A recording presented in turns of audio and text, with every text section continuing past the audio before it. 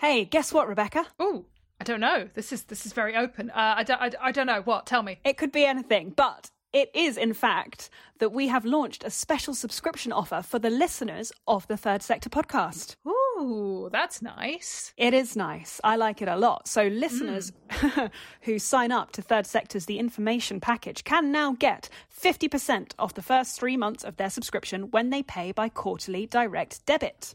All they need to do is go to www.thirdsector.co.uk/podcast50 to get involved. And when you do that, you will gain access to our brilliant magazine, unlimited news stories, high-value sector analysis, and, of course, lots more views and opinions from myself and yourself. Which, if you're listening to the Third Sector podcast, clearly you're not adverse to. You're okay with it at the very least, if not actively enjoying it.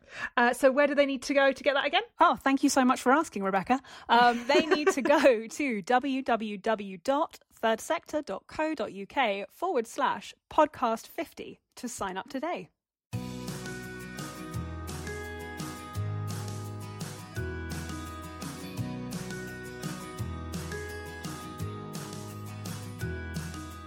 Hello and welcome to the Third Sector podcast. I'm Rebecca Cooney, Senior Features and Analysis Writer. And I'm Emily Burt, Editor of Third Sector, the UK's leading publication for the voluntary and not-for-profit sector. Each month we're delving a little deeper into some of the conversations being had in our community, learning more about exciting innovations and probing some of the issues we're facing. In this month's bumper special episode, we'll be looking at sexual harassment in fundraising, more than 3 years after the President's Club scandal first broke in the sector. Rebecca sits down with Ruby Bailey, who has been one of the people at the forefront of efforts to highlight and stomp out inappropriate behaviour among professional fundraisers. And she'll be asking, what has changed over the last couple of years and what more needs to be done? And as ever, we'll be bringing you our coronavirus care package, good news stories from around the sector. That's all to come.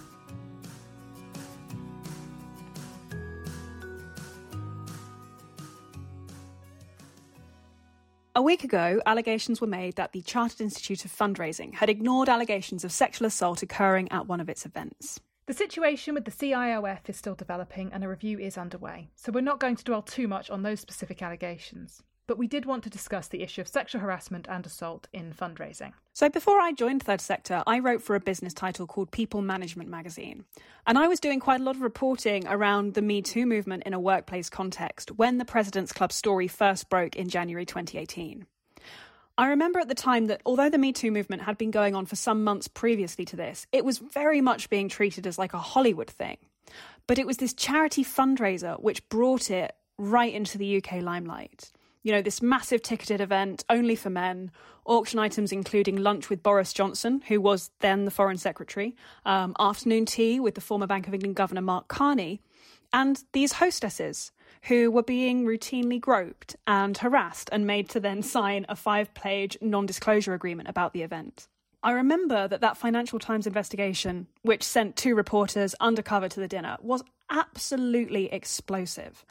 Rebecca, you were working on Third Sector at the time when this first came out. What do you remember about the reporting that took place around this story? I mean, I think my first reaction was, why didn't anyone come to us with a tip-off that this was going on? You know, much as Madison Marriage, the reporter involved, did a fantastic job, and it was an amazing investigation. Extraordinary journalism. Yeah, like it really was. There's a bit of it's like, oh, I could have done that.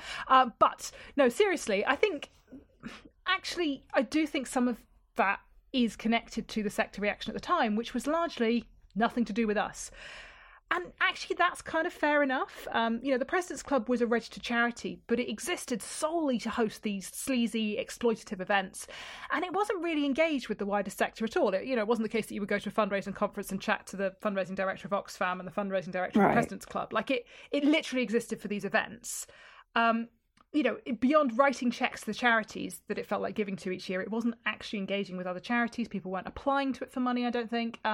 So the sector there was being used as a fig leaf, both for the event itself and, presumably for the consciences of the men attending, right? And And there was more just this sense of outrage that charity name was being taken in vain in that way. The biggest debate at the time was actually over whether charities should hand the money back now that they knew where it came from. Some didn't. The Great Ormond Street Children's Hospital did, and then actually was told that it couldn't. And there was a whole debate about, the ethical debate that was going on was once you know the money. Once you know where this money's come from, can you accept it? And so, the harassment and the assault was condemned, but there was kind of a feeling that this wasn't really the sector's issue, that it was an issue of charity being used inappropriately, not a charity itself behaving badly. And actually, in this particular case, that was kind of fair enough, and I think that was a sort of fair enough discourse. Then, 6 weeks later or so, you get the Oxfam Haiti story in the Times. And that was very much more a story about charity behaviour, about attitudes and processes and safeguarding within the sector. But actually, it wasn't really until Ruby's blog the following year that conversation started to be held publicly about the safety of charity workers within the sector. And that's not to say that they're unconnected. So one of the things Ruby talked about so powerfully in her piece was the idea that a little bit of inappropriate behaviour could be tolerated if it was for a good cause, if that's going to lead for more money for charity. And, that's what was going on. That's what was being harnessed writ large with the President's Club. But her contention was that actually this sort of thing was happening all the time on a much smaller scale. Yeah, and that reality is exactly what you've just touched on there, that these issues are always so much bigger than just any one organisation. The sad reality is that abuses of power in the charity sector are long-running and very widespread issues. You look back at this podcast alone, we have previously run episodes on toxic workplaces, systemic racism, safeguarding failures and endemic sex abuse in the international aid sector.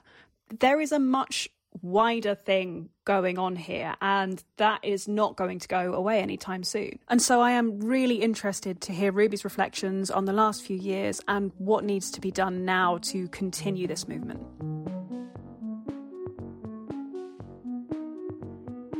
Two years ago, the fundraiser Ruby Bailey wrote a blog for Civil Society discussing the prevalence of sexual harassment and assault within the fundraising community. Fundraising, she said, as a profession is disproportionately female and is in no small part centred around building close relationships with powerful people, often men. If Me Too has taught us anything, she said, it's how universal women's experiences of sexual harassment and assault really are. We've all been there, many of us whilst at work.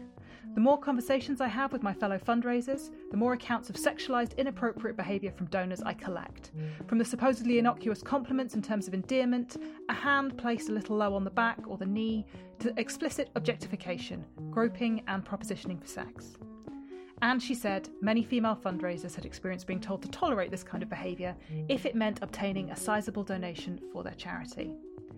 In this context, she said, reporting such behaviour and standing up for yourself can compromise a relationship with a donor or partnership, and thus donations, adding to the barriers that women face, and of course particularly women of colour, disabled women and women from the LGBTQ+ community.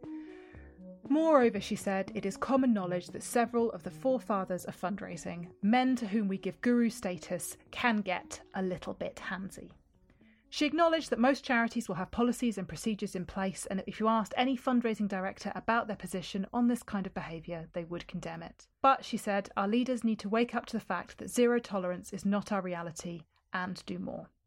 That was 2 years ago this month, and it had a galvanising effect on the fundraising sector and the wider sector at the time. Ruby Bailey is with me to chat about where we are now. Thank you for joining us, Ruby.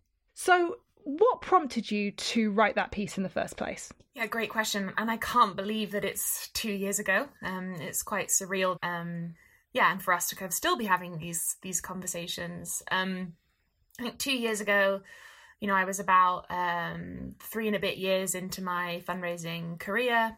And I had already, been speaking to a lot of my colleagues, as I mentioned in the piece itself, about the things that they had experienced. And it was a kind of gentle drip, drip, drip, women share, right? Like when we get together, we talk about these things. There were a few people that I had been kind of, inverted commas, warned about. And I was just very aware that it was a very kind of present thing within our profession. I met an amazing group of people via Civil Society's 25 under 35 up-and-coming fundraisers shortlist, and in discussions with them at some of the events that we attended as part of that shortlisting, it was clear that people felt that action needed to be taken, but that nobody was feeling that it was safe enough to kind of stick their head above the parapet and put something out there without fear of repercussion. And I guess at that point in time, I was hugely passionate about the issue. I was tired of hearing about the stories.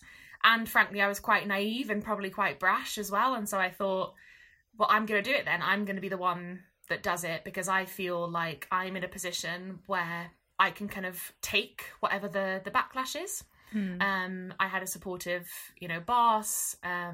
I was unlikely to receive the same kind of backlash as potentially a woman of colour speaking about these issues would receive. So, I felt like I'm just going to do it. So I wrote it, and I have to say, nobody, I think, was expecting the reaction. A lot of people ask, did you write that with this kind of movement that then has kind of come about in the last 2 years in mind? And the truth is no. It was a kind of provocative piece, but I don't think anybody could see quite what would happen as a result of its publication. And so you mentioned that there's kind of been a movement over the last 2 years. How has the kind of landscape changed over the past 2 years with this? I think it's definitely much more in the kind of public or professions consciousness, and the way that I often describe what's happened over the last 2 years is that we've kind of heated up the temperature of the water that some of the people who are perpetuating these behaviours or these things are kind of swimming in, right? So I think definitely the increased awareness around the issue has meant that hopefully, fewer people are feeling that they'll be able to get away with, or feeling kind of that they won't experience any repercussions for behaving in these ways. And I think that in itself is really powerful, and hopefully has contributed to keeping people safe. I mean, we've obviously seen some pretty concrete changes, both the Institute of Fundraising and other organisations, other charities who have reviewed their policies and their complaints kind of processes and stuff to try to make sure that they are giving people an avenue to report things. And that's also really important. Policies and procedures are only part of the puzzle, but they are a really important part of the puzzle. So I think in that sense, there has been progress. I also think that the kind of framework that upholds or permits this behaviour to happen, I mean, I'm talking about the patriarchy, but then the institutions, within our sector, and the individuals who hold power within our sector, who kind of make room, I guess, for want of a better phrase, for these things to take place, or uphold cultures which allow things to take place. Those are really well-established institutions and individuals and a system, a patriarchal system. And so I think I'm under no illusion that there's still huge amounts of work to do in that regard. I mean, we aren't going to fix sexual harassment as an issue. It's something that is present in our entire society across the globe. So, nobody's thinking that we're going to fix it in its entirety. But I think, there's definitely still a way to go in our profession. And I would really like to see, some of those people that we know are perpetuating this behaviour. I know they're still out there. I know they're still working. I know they're still attending events and stuff like that, and that's quite difficult because you kind of know that the potential for something else to happen is still out there. So yes, definitely a way to go. And I should also add that when I wrote the piece, there was a real outpouring of people sharing their own experiences, which was hugely powerful, and that's what created the movement. It wasn't my article, it was people being brave enough to come forward and share their experiences. That hasn't stopped in the last 2 years. I continue to receive on a regular basis, Twitter messages or LinkedIn messages or emails from people who are continuing to experience these things from really high profile individuals in our sector and from donors. So it hasn't stopped, the behaviour. It's definitely still ongoing. And, I talked about that hot water. There are still some people who think that they can get away with it. Yeah. And I think that's interesting, going back to what you were saying about being surprised sort of at the reaction to the piece, because I suppose on one level, if you're putting, as you said, women are having these conversations. So it's not that it was unknown. And I think that's kind of the reaction I have to sort of wider conversations in the news where women start sharing their experiences of sexual harassment. We've had it in the last few weeks. And a lot of people start going, oh, who knew this was happening? And you still think, well, we had Me Too a couple of years ago. And also, Women know this has been happening, women have been sharing it, and yet it still seems every time that institutions are surprised, and that it needs to be said loudly in a public forum to, I don't know, to kind of try and, make that temperature change. It just always feels like it's so hard to kind of, as you say, get the system to shift its position on it and to make it unacceptable to be doing these things, rather than we know it's going on and we hope it'll stop. I think that we need to not underestimate how difficult it is to change the culture that we're talking about and change the system that we're talking about, right? And I don't say that as an excuse for kind of poor behaviour or people not stepping up to the plate in that regard, but I think that it's much easier to, say something performative on Twitter about how your organisation has a zero tolerance policy and then kind of continue as if nothing had happened, than actually confront the kind of violence that we're talking about. As women, as a survival technique, it's easier to bury your head in the sand.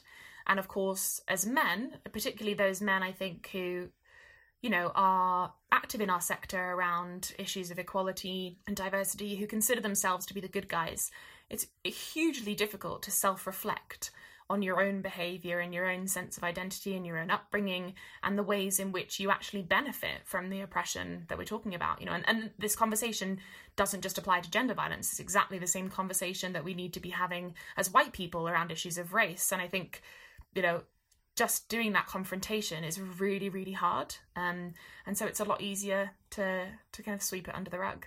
What needs to kind of concretely change in how we approach women's safety and fundraising going forwards? I mean, I'm thinking both in terms of protecting women in the first place and in handling complaints once they've been made. I wish I had like a silver bullet answer to this question. I don't want to pretend that I do. I think it's a hugely complex and hugely difficult thing. But I definitely have some areas, I think, that we need to do better in, and they're based on my reflections in advance of coming to speak to you today on the last couple of years.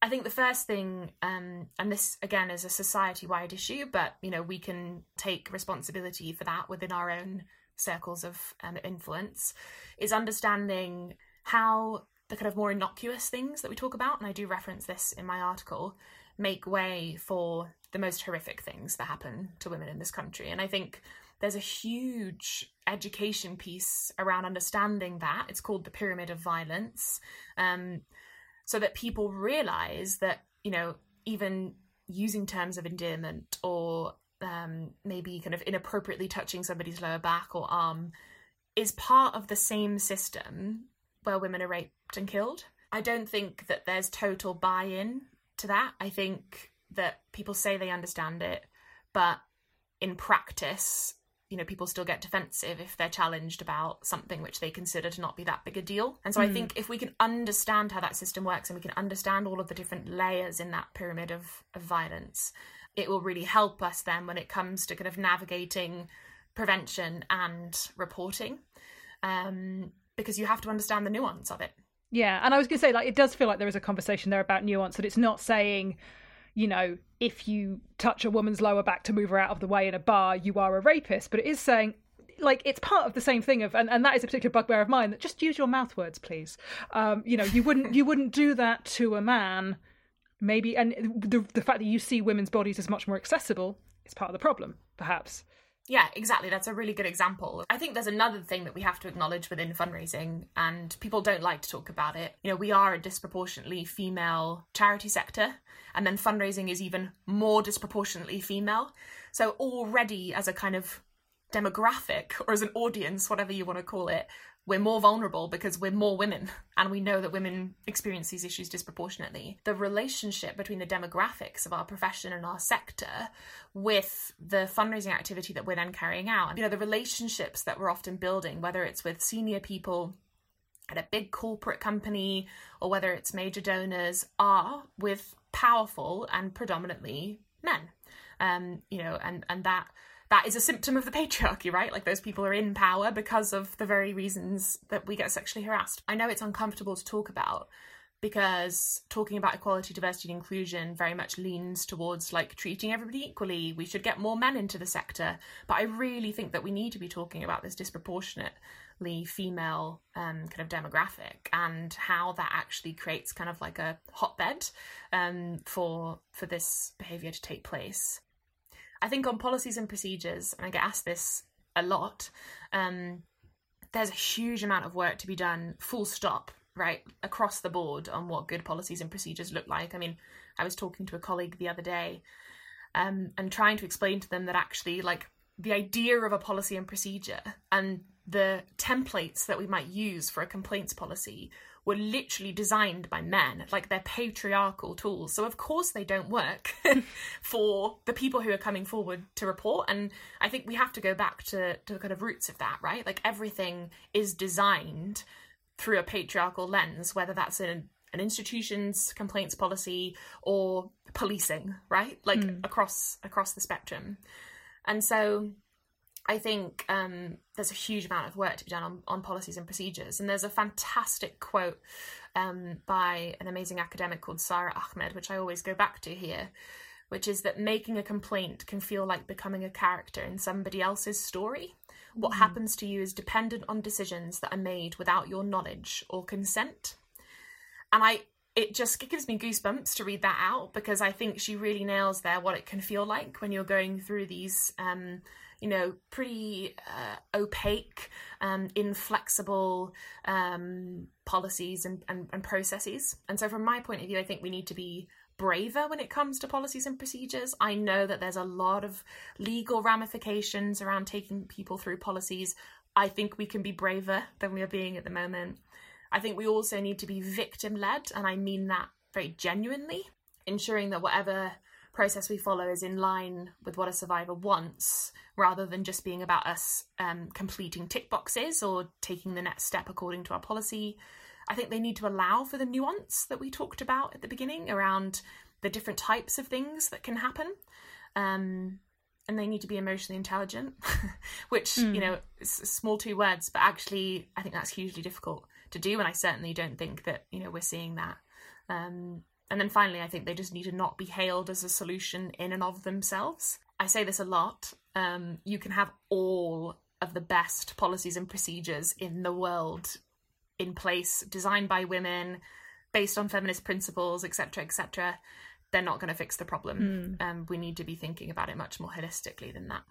That makes a lot of sense. And just a kind of as a kind of provocation, I guess, many, a number of people out there will be wondering why this is the job of the professional bodies and not, for example, the police. And I just wanted to sort of see what your thoughts are, what your response to that was. Yeah, no, it's a really, really good point. And I'm going to go back to what I said about being victim-led, because my first reaction to this question is it's none of our business where people go. Yeah. Like, if a survivor wants to report to a professional membership body, wants to report to their employer, or wants to go to the police, that is up to them.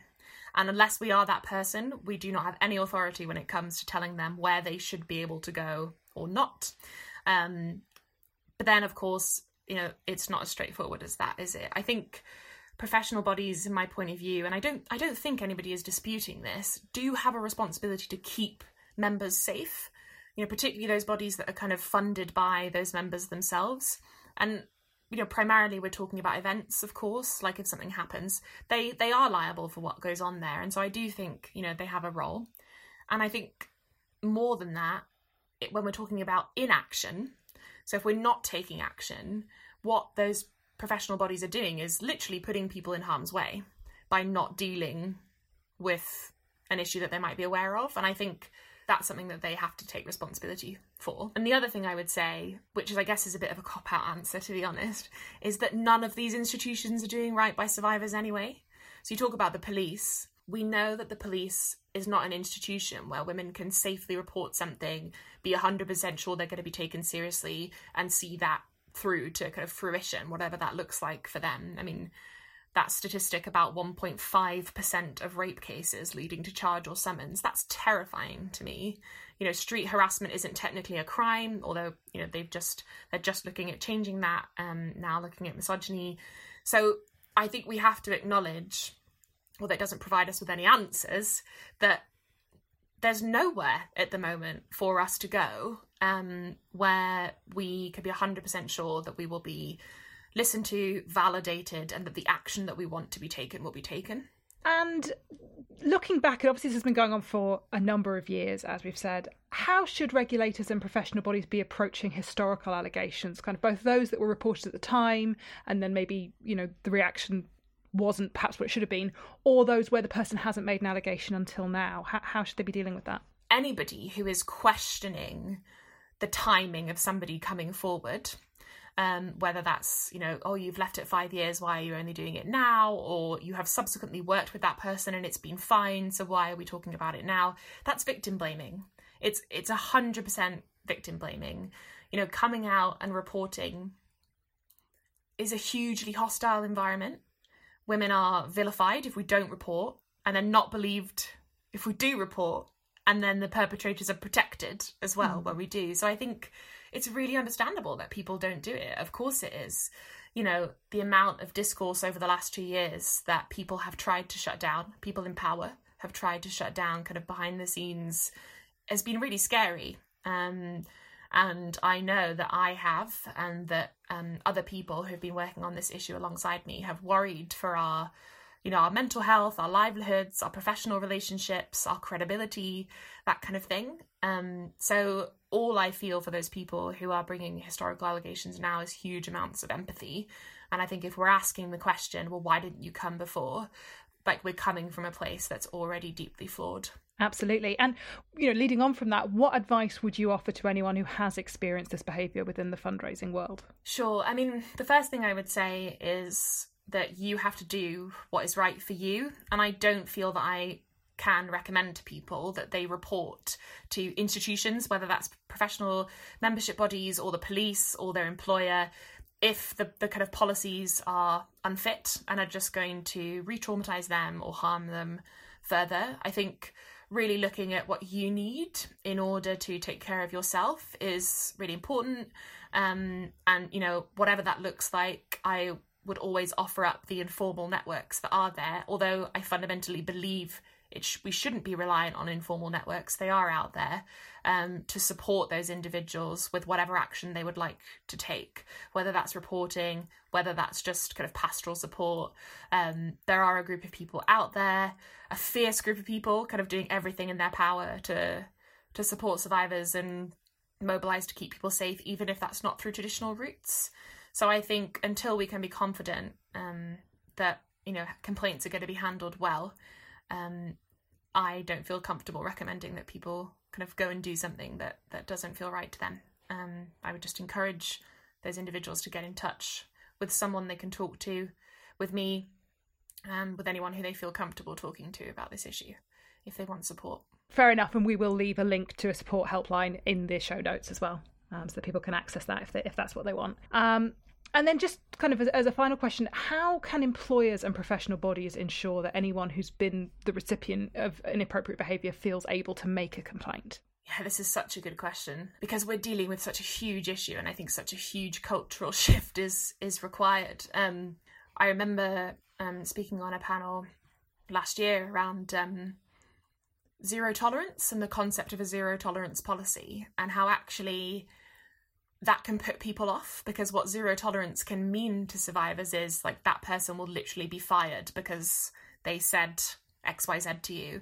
Like, it's not always proportionate to the behaviour that people have experienced, and that goes back to our conversations around nuance, right? And so I think being able to articulate your position in a way that embodies that nuance is really important. The other thing I would say is that I think that we just need to get rid of the bad apples. There are perpetrators and there are people protecting perpetrators out there, and I think they need to go. And then back to my point around policies and procedures not being the be-all and end-all, I think that we need to look at, as employers, as individuals, as professional bodies, whoever we are, addressing this issue at all different points and kind of places where it happens. So not just having a policy, but having education around pyramid of violence and rape culture, looking at very practical training that's not just about unconscious bias, but is about bystander intervention, how to respond to disclosure. I mean, how many managers do we think have actually been trained in how to respond to disclosure and have a kind of emotionally intelligent conversation when somebody is sharing something with them. I think, I know some wonderful people who would consider themselves feminists who I've told about things that have happened to me, and they have responded in an invalidating way. And that's not coming from a place of not believing. It's kind of a trigger reaction. And I think being able to support people to be better at managing those difficult conversations is hugely important. And then finally, I think, the way that you're perceived externally as an organisation, whether you're safe or not, is such a huge factor. And I really would like employers and professional bodies to not underestimate how much people talk and how kind of informal reputation that organisations have will then impact on how safe, people feel, whether they're working for them or applying to work for them or whatever it is. And so, yeah, there's a lot going on, but I think we have to take a holistic approach, as I said.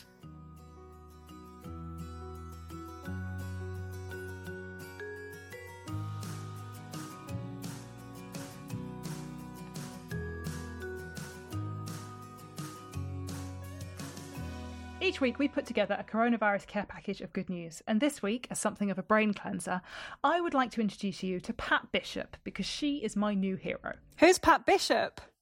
Pat Bishop is amazing. So she lives in Poole in Dorset, and she has decided to mark her birthday by raising money for charity. Something, a lot of us do.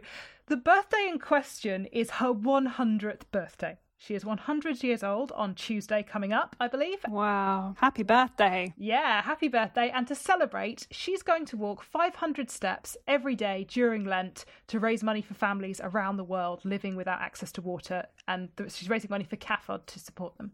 So Pat is an amazing woman who is a founding member and former director of the Drama and Arts Department at Bath University. She retired 35 years ago, but is an active member of the St Vincent de Paul Society, so that's a volunteering charity.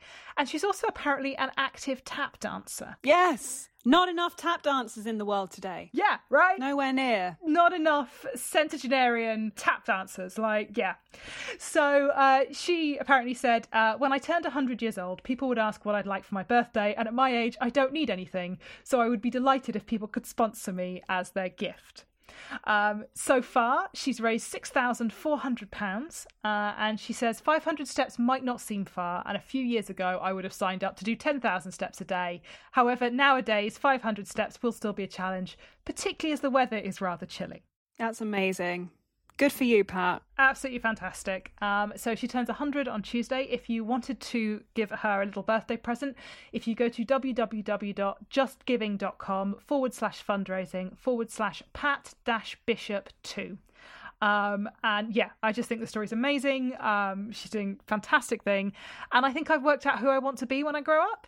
I don't know, maybe I need to wait till I'm like 80 or 90 to take up tap dancing, because I can't tap dance, but I've got time. Well, yes, maybe that will be like a post-lockdown project. We can take up tap dancing together. Speaking of tapping, I believe you've got some news for us. Oh my God. I didn't even plan that.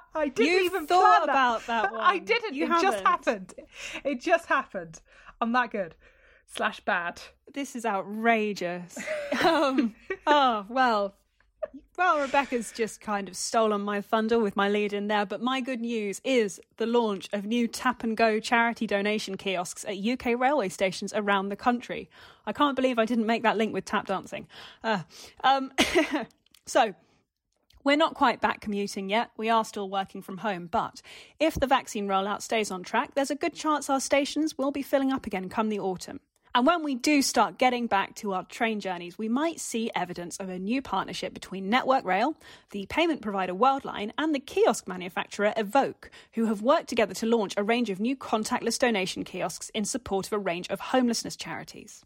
This is part of a national campaign led by Network Rail, which is called Routes Out of Homelessness, and it supports the Big Issue Foundation, Crisis, End Youth Homelessness, Railway Children, and Shelter. These kiosks can use interactive imagery to help raise awareness of a charitable cause. And even better, they allow people who are passing through stations to quickly and easily donate anything from £3 to £15 to the Routes Out of Homelessness campaign. They just have to tap their payment cards onto the terminal. So in the past, we have seen real success with contactless donation points. I remember Nationwide a couple of years back introduced a contactless donation point, again, actually to support homelessness charities. And I remember that being wildly successful when they installed those at some of their branches. And I think putting them in stations is potentially a great new fundraising option for charities, particularly while we are all still figuring out what the rules might be around social distancing later in the year, fundraising in crowded places. Even better, these kiosks can literally be there 24 hours a day. So it's just looks like a brilliant initiative. I'm really hoping that I will be able to see those in stations around the country. And best of luck to all of the charities involved. I hope you get a nice, tidy little windfall as a result of them. Yeah, absolutely. And I think it's just such a clever idea in terms of sort of human behaviour that we don't have coins anymore, and people, might well give to a charity or to somebody in need in a train station, but you just don't have coins. But in a train station, we are very used now, particularly those of us who live in London or who live in areas which have kind of contactless smart cards for operating the local transport system. We're very used to just tapping cards and to get through barriers and to deal with it. So I think it's a really, really clever idea. And all the best to them. It's been very successful. As you said, there was definitely one in Bristol with shop fronts doing something similar. Hopefully this will really take off. So it's tapping for good causes all round this week.